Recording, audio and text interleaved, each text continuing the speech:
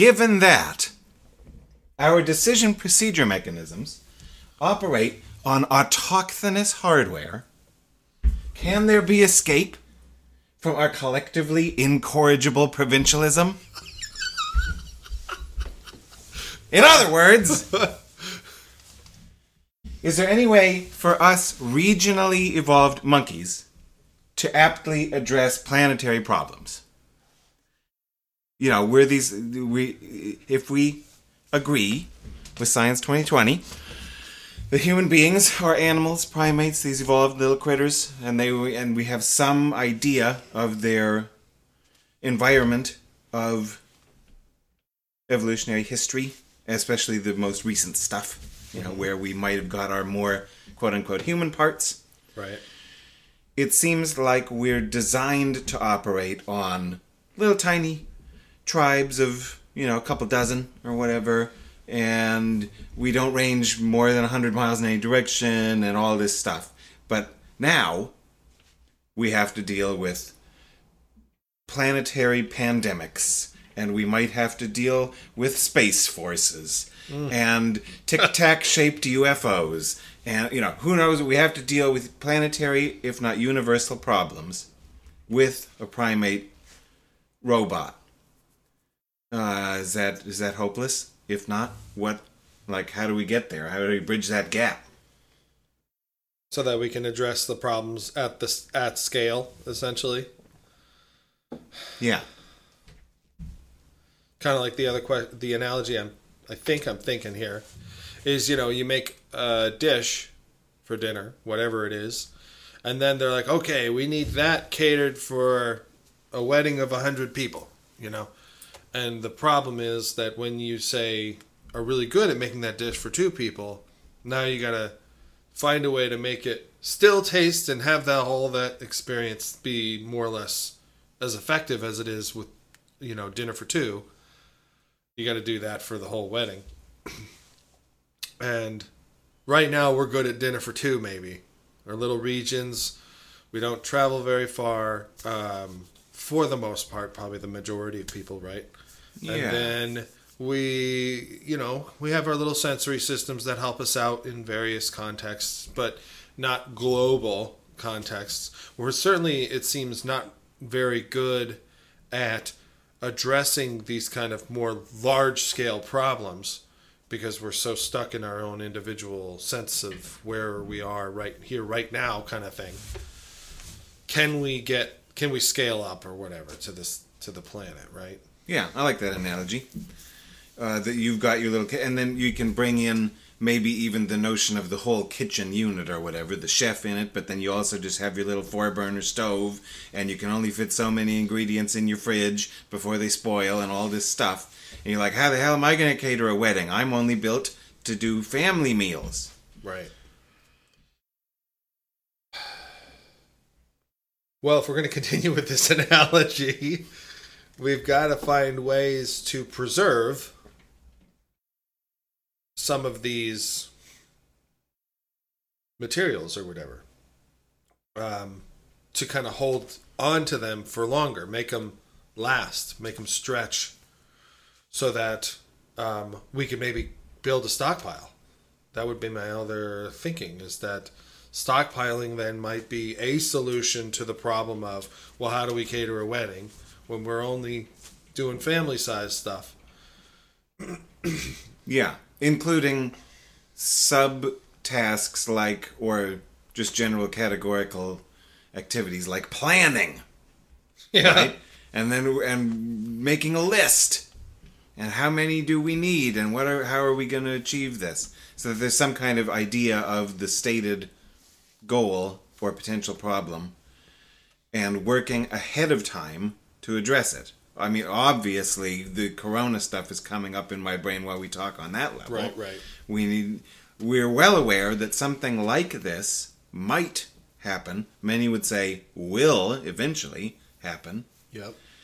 So it seems as though Earth 2020 could have done a much better deal at preparation, stockpiling, right?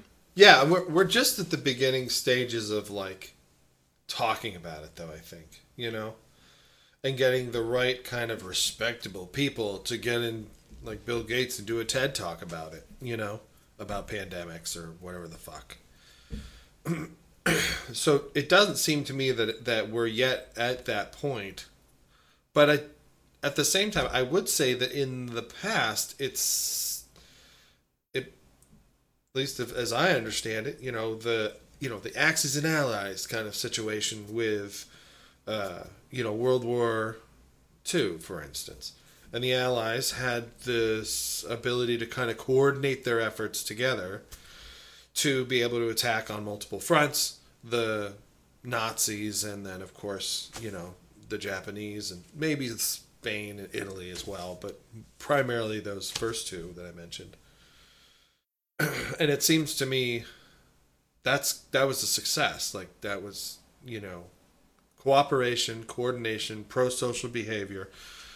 Not just taking for yourself, but thinking, the other guy first, kind of mentality. That stuff all probably has to be bundled in that package. That's probably my favorite one. Yeah. And if I could only have one emphasis in my toolkit for attempting to deal with this problem of how do you get regional monkeys to deal with planetary problems, it almost seems obvious to me that the number one thing to do is just collaborate.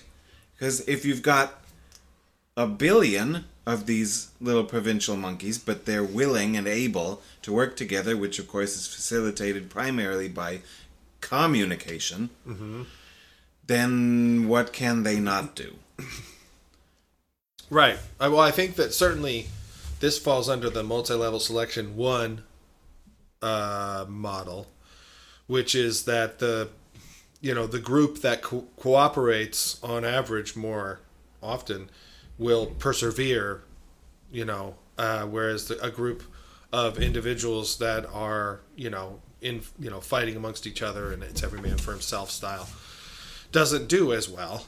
That just seems like, at least we have the science of that, where we could say, okay, well, we've had hypotheses and we've come up with experiments to test these kinds of, how productive cooperating groups can be compared to groups that don't. Ceteris paribus, yeah, I suppose. I suppose. And you would say both empirically and computer modeling, or yeah, of course, yeah. The hard thing, though, is to short circuit the chimp, right? The inner chimp,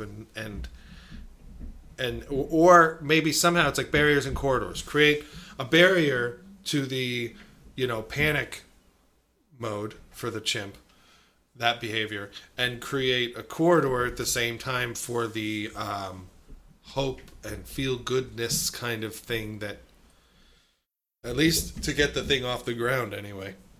Get people feeling good about being together and doing things for each other. Sure, there's always going to be that 1% of psychopaths who are like, oh, I'm done pretending with this shit. Anyway. Right. So if there are, as we're developing our suggestions for strategies to succeed at planetary problems, if we then notice that there's a conflict between the rationally derived suggested strategy and the pre-installed, hardwired, chimpy evolved stuff, then we can use these tools that we might call self-awareness and self-improvement, or personal evolution, to try to become aware where that's happening, and do our best to mitigate it from letting the chimp spoil the wedding. For sure. Yeah. It makes me think, though, of other things like,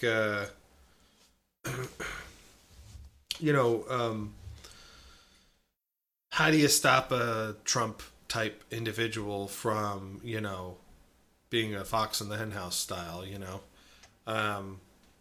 where, even maybe the fox is dressed up like a chicken. I don't fucking know, but they're like, oh, just another chicken. Like it's to me that's the big thing is having enough of a a community based awareness. I know I hate to say this, but it's like leading by example and all this other stuff. I was reading about, speaking of coronavirus, there's this youngish couple apparently from Quebec.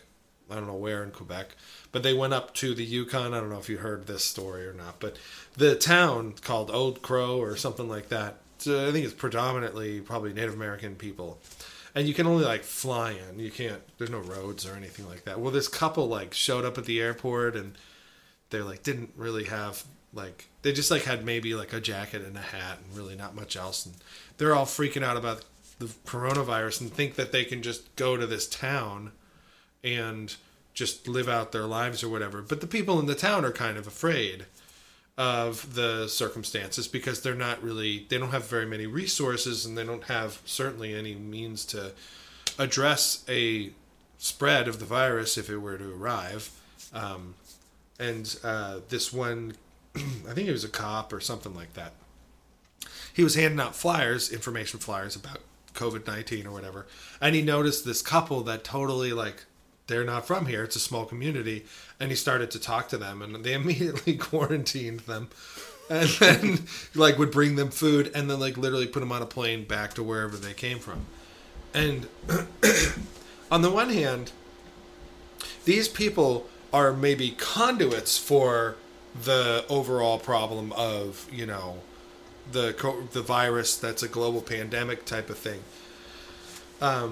And they're kind of coming into this country kind of like, space invaders or whatever, right? It's just sort of like a small microcosm of the example. And the people together kind of kicked them out, were like, but they kind of, no one was in the community saying, like no business person was like, oh, fresh meat, or anything like that. No, they kind of all kicked them out together. There was no divisiveness as far as I could tell anyway, from within the community. Everybody was pretty much on board with the decision. And I don't know where I was necessarily going with this, but I was thinking like, how do you get everybody to buy in, I guess, to the pro-social, to the rational plan that you have, and to, I don't know. I guess I was thinking that the buy-in might be feeling good about being together and stuff like that, but I don't know if that's the best plan, I could see how that might work, especially when the populace that you're talking about is one such as we have now, which is, in my perspective, very emotionally driven. Right. Another option to address that same thing would be education, perhaps. If we did a better job and emphasized more and attempted to develop a population which was more sensitive to argumentation, then when the problem came up, they may be more persuadable, rather than just being at the whims of their chemicals.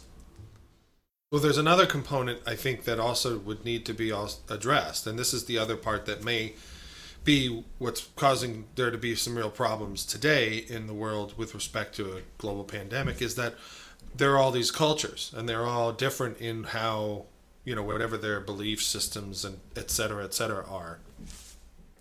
And one of the things that W. Brian Arthur, the complexity scientist, economist kind of guy, experienced when he was young was he was part of a group that was trying to educate people in, I think it was like Bangladesh or maybe it was India. And they were trying to educate these women about contraception and all that kind of stuff. And what they learned was the women were like, yeah, we know about contraception. But if I have fewer children and likely then fewer boys, if my husband is laid up or dies or whatever, there's really nothing in our culture to stop my neighbor from coming in and taking all my shit. So it's like, okay, yeah, education's good, but, and so I don't know, again, that's just all this hard, how do you hotwire a human brain to do what you want it to do. Yeah. People do seem to be like, what was the thing that's been going on with the pandemic? It's like, clap for your health service, group or what, what I mean? From like, your fucking house. Yeah, from your house. But, just like, but they're trying to do this good feels kind of thing. When Italy went on its initial lockdown, they had like, whatever that operatic song, I'm sure it was Pavarotti singing perhaps. And it was very dramatic, and the Air Force or whatever, the Italian Air Force was flying in formation, and then they released the colors from the back end of the burners or whatever, the jets or whatever, or something. They released the colors from somewhere as they're flying, and it created the Italian flag. They're like, we'll persevere, we'll get through this. I don't know if there's a way to do that for like humanity on Earth. If there's we don't have like a flag of Earth. Yeah. At least I don't know. Which may or may not be fortunate. But you know what I'm saying? Like, there's no colors of Earth that we should, like, have all these planes flying around with Pavarotti screaming or whatever. Like, making everyone tear up and be like, damn it, I'm going to do this, That's what I would call one of these emotional appeals. Yeah, or that's appeals what I mean. to the chimp. That we just we meet you where you are, and we know we're asking a lot of you, so we're going to give you 15 minutes of endorphins, and you'll be good for another 15 days, right, guys? No more looting? Yeah, totally. And we're like, oh, totally, it's fine. And then they're like, loot, loot, loot. Well, the other thing then is to have, like, extreme focus on the well-being of people. Make them feel comfortable and not afraid by providing them with the resources they need to get through the day, especially if they're feeling afraid for their loved ones or, not just themselves and things like that. So what is that? That's like social programming. That's, with respect to, say, healthcare. And I mean, just go to Bernie's campaign and just like look up that shit, even though apparently that's like a light version of socialism. If you actually go to Europe, where they're also dealing with this pandemic, they have a lot of social programs installed, but apparently they also have other factors at play which make life hard for them too. So, I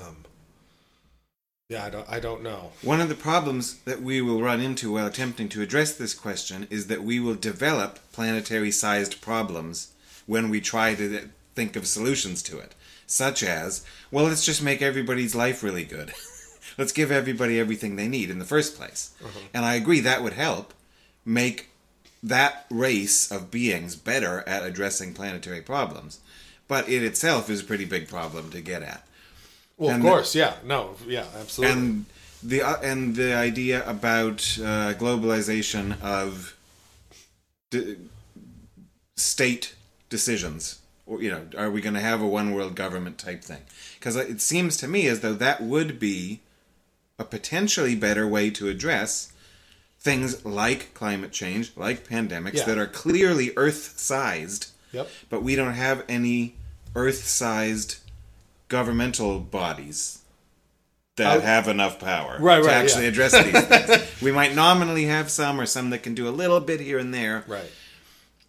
But we don't have a powerful one that can legislate something like carbon emissions across the whole surface of the Earth, But that is the project probably, is to, when I was in Ireland one time, there was quite a bit of like dismay, I think, over because Ireland had joined the European Union, and at the same time, so it's part of this larger body of governance. And yet, and so it had all the money and the monetary and all that kind of stuff. And yet they were like trying to hold on to their own like cultural history and stuff like that. So they were changing all the names of the towns back to their Gaelic versions and things like that. And I don't know how many actual Irish people know it by heart necessarily, Gaelic. So it's like, it's this bizarre thing. It's like, what do you want us to like, bring in all these people from Poland, and you don't mind if we go to Poland ourselves and work, but then we're just going to like force this nativism or whatever it is you want to call it, this nationalism or this cultural quality in the, naming of things, even though that's sort of a superficial thing, it's an attempt to just sort of have your regional identity and yet be part of this much larger governing body that will actually make decisions for the most part about, the big matters or whatever. And I think Brexit comes into play here too, because now they want to, they want to separate, they want to be more national and not be part of a union or whatever. So I would imagine that to get to that point is going to be no one fell swoop, but there's a lot of hiccups along the way. And then something like the European Union is just one little prototype attempt at that, which, is, buckling under its own pressures at the moment. Yeah. Because one thing I will say real quick is I saw a graph. People were trying to compare, the COVID issue in the United States with another place, but they were like, you can't really compare it to Italy or to the Netherlands or whatever. You should just compare it to the European Union because the population sizes are sort of similar, and you got a better sense for how similar is the response and is the disease more or less having a similar effect. And it looks like it is, like at the population size of something like the European Union, which is about 200 million people larger than the United States, roughly. They have a few, they have a little more, they have more cases, but not that many more, and they've got more deaths, but not that many more. So it does seem like it scales, and addressing something like that at the larger scale, I don't know, but fuck, it gets the thing is that it's hard for me to talk about it without all these other thoughts intruding in my head about, like you had mentioned, climate change. That would seem like the big one. They've certainly tried to get people together to do stuff, but somebody backs out or whatever. Like the U.S. backed out of the Kyoto Protocol or whatever. Paris, right? Yeah, the Paris one, sorry. And the Paris Agreement, right? Wasn't that what it was The called? Climate Accord, is that what it was called? Yeah, something. I don't know. Doesn't matter. It's all boilerplate. But, yeah, And it probably wouldn't have done enough anyway. Yeah, right. There's so many concessions that have to be made for the old people who aren't dead yet. Although Corona's like, I'm working on it.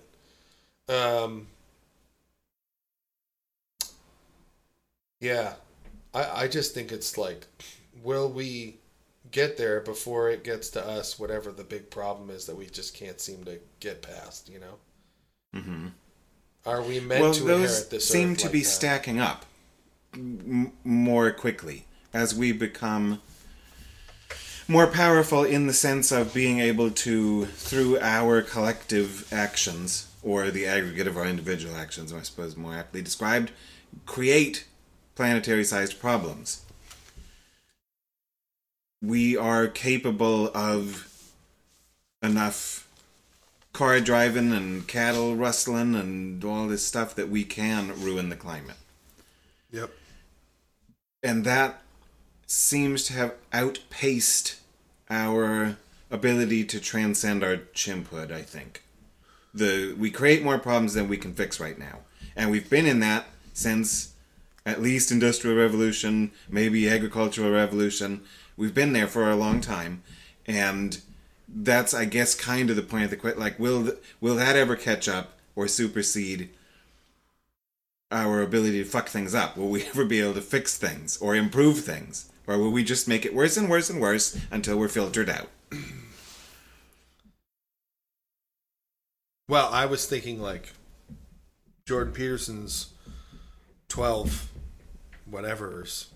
steps? No, that's not right. 12 claws? I don't know. 12 somethings for humanity, right? Clean your room. That's climate change. We've made a mess. You clean your room. I don't remember the other ones, but I'm sure they apply. Stand up straight. I don't know how that one is. Be nice to each other. What is the point of this? The point of this is to make a joke out of the idea of like, well, the solution is obviously the 12. Oh, we just need a 12 steps program for humanity. Yeah, exactly. And if only everyone would buy it, then its author would be wealthy, and then they could contribute to climate change and destroy things. Well, maybe that, yeah, there you go. No, I don't know. It does make me think, though, of the Arthur C. Clarke story, Childhood's End. And as I recall, although it's been a long time since I read the book, I remember, like, the idea of Childhood's End is that just one day space aliens arrive, and they're just sort of suddenly in all the major areas of the planet in terms of population centers and stuff. And it's not clear, but you know what the point is. But the aliens have, you know, a technology that we can see, which is just a countdown, like a counter. And as I recall, that people aren't even really sure what it's counting down to. Is it our death? Is it? And I think part of the book is the governmental bodies trying to figure out what that is and all that kind of stuff. But soon enough, I think people figured out that they got to get their shit together. So, like, there's a counter over, and this is a book written probably in the 60s or whatever. There's this counter above, like, Johannesburg or wherever the major cities are, you know, Cape Town, etc., in South Africa. And then they figure, oh, we got to end apartheid and, like, get our crap together. And, like, anyway, the book goes in a very different direction after that. But all these problems that are faced regionally, it's like this large entity comes in and it's like, all right, you have until this time to figure your shit out. Sounds like strict father extraterrestrial morality. Yeah, it was. We know what's wrong with you, and we need you to become like we want you to be. Well, it was a by weird this one. date, by this time. Yeah, it was a weird one because apparently the idea in the story, and I won't divulge too much longer on this one, but the idea was that there is there's an intelligence in the universe, and we should not be allowed to, you know, evolve in the universe because it's taking away from that intelligence. It's some weird thing. It's not God, but it's something like that. And the aliens that show up are kind of like the janitors or whatever, you know, like they just like come in and they're like, okay, you know, they're not meant to live very long either, you know, as a civilization, but they're being utilized in this way to go around all these other civilizations and just like clean up their acts and, you know, stop dirtying the brain space or the intellectual space. And it was something like that. It was a weird one. Sorry. Well, if we ever did run into like a War of the Worlds type scenario, that seems like it ought to be a kick in the pants to start collaborating. Well, I was thinking that it's funny, like, what is it? I mean, what's the threshold of the kick in the pants? This would seem like a good kick in the pants, but I was talking to you earlier that I worry that this won't be a warning. This will, if like afterwards and things aren't as bad as we thought they were or whatever it is potentially, that we won't react and go, okay, let's prepare for when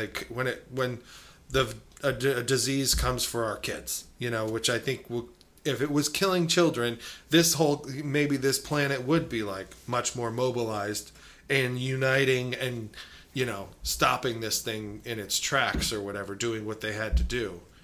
But for whatever reason, there's a little more apathy towards, you know, the elderly population because, like, I've sent you that thing with it's just the Joker when he's meeting Two-Face in Dark Knight. It's like, you know, if soldiers die in war, it's all part of the plan. You know, it's everything that's the natural way. We expect that to happen. Well, we expect old people to die, so people aren't as, like, freaked out or whatever. Mm-hmm.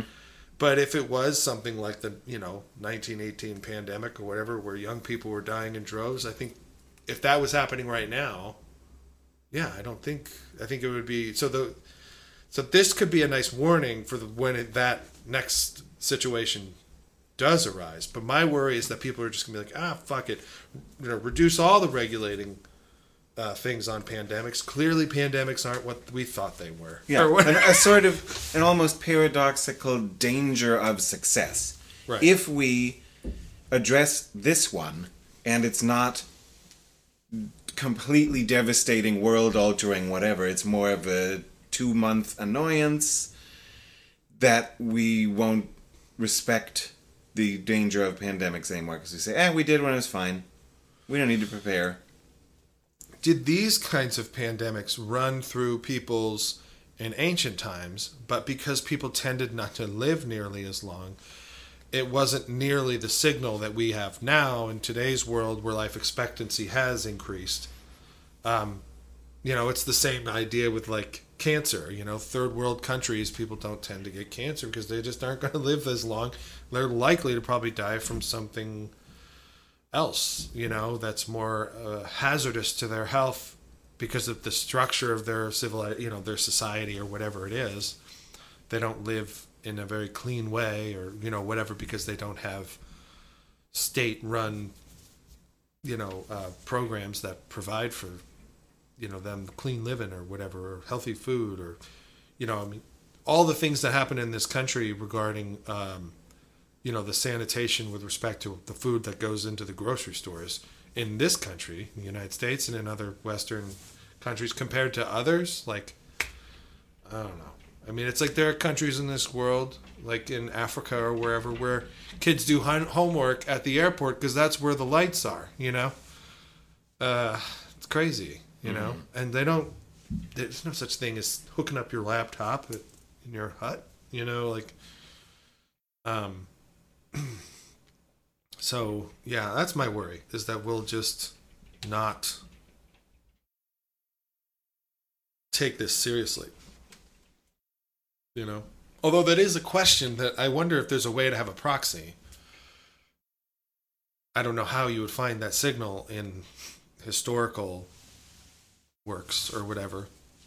Do pandemics like this happen, all the time too? But again, we just were, even back in the 1918, people weren't living nearly as long.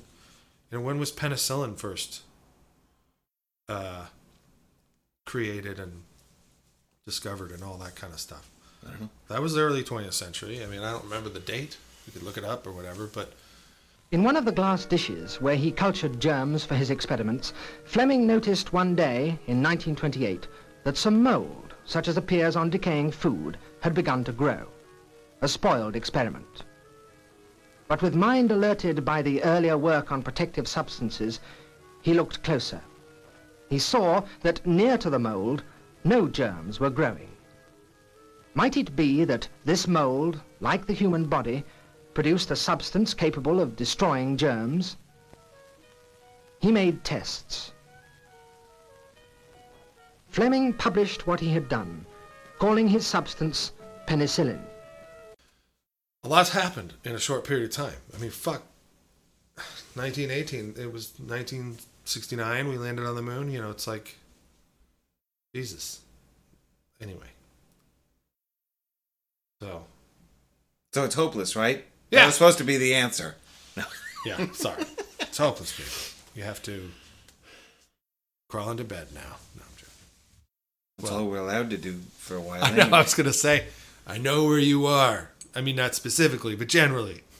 You're in your bedroom.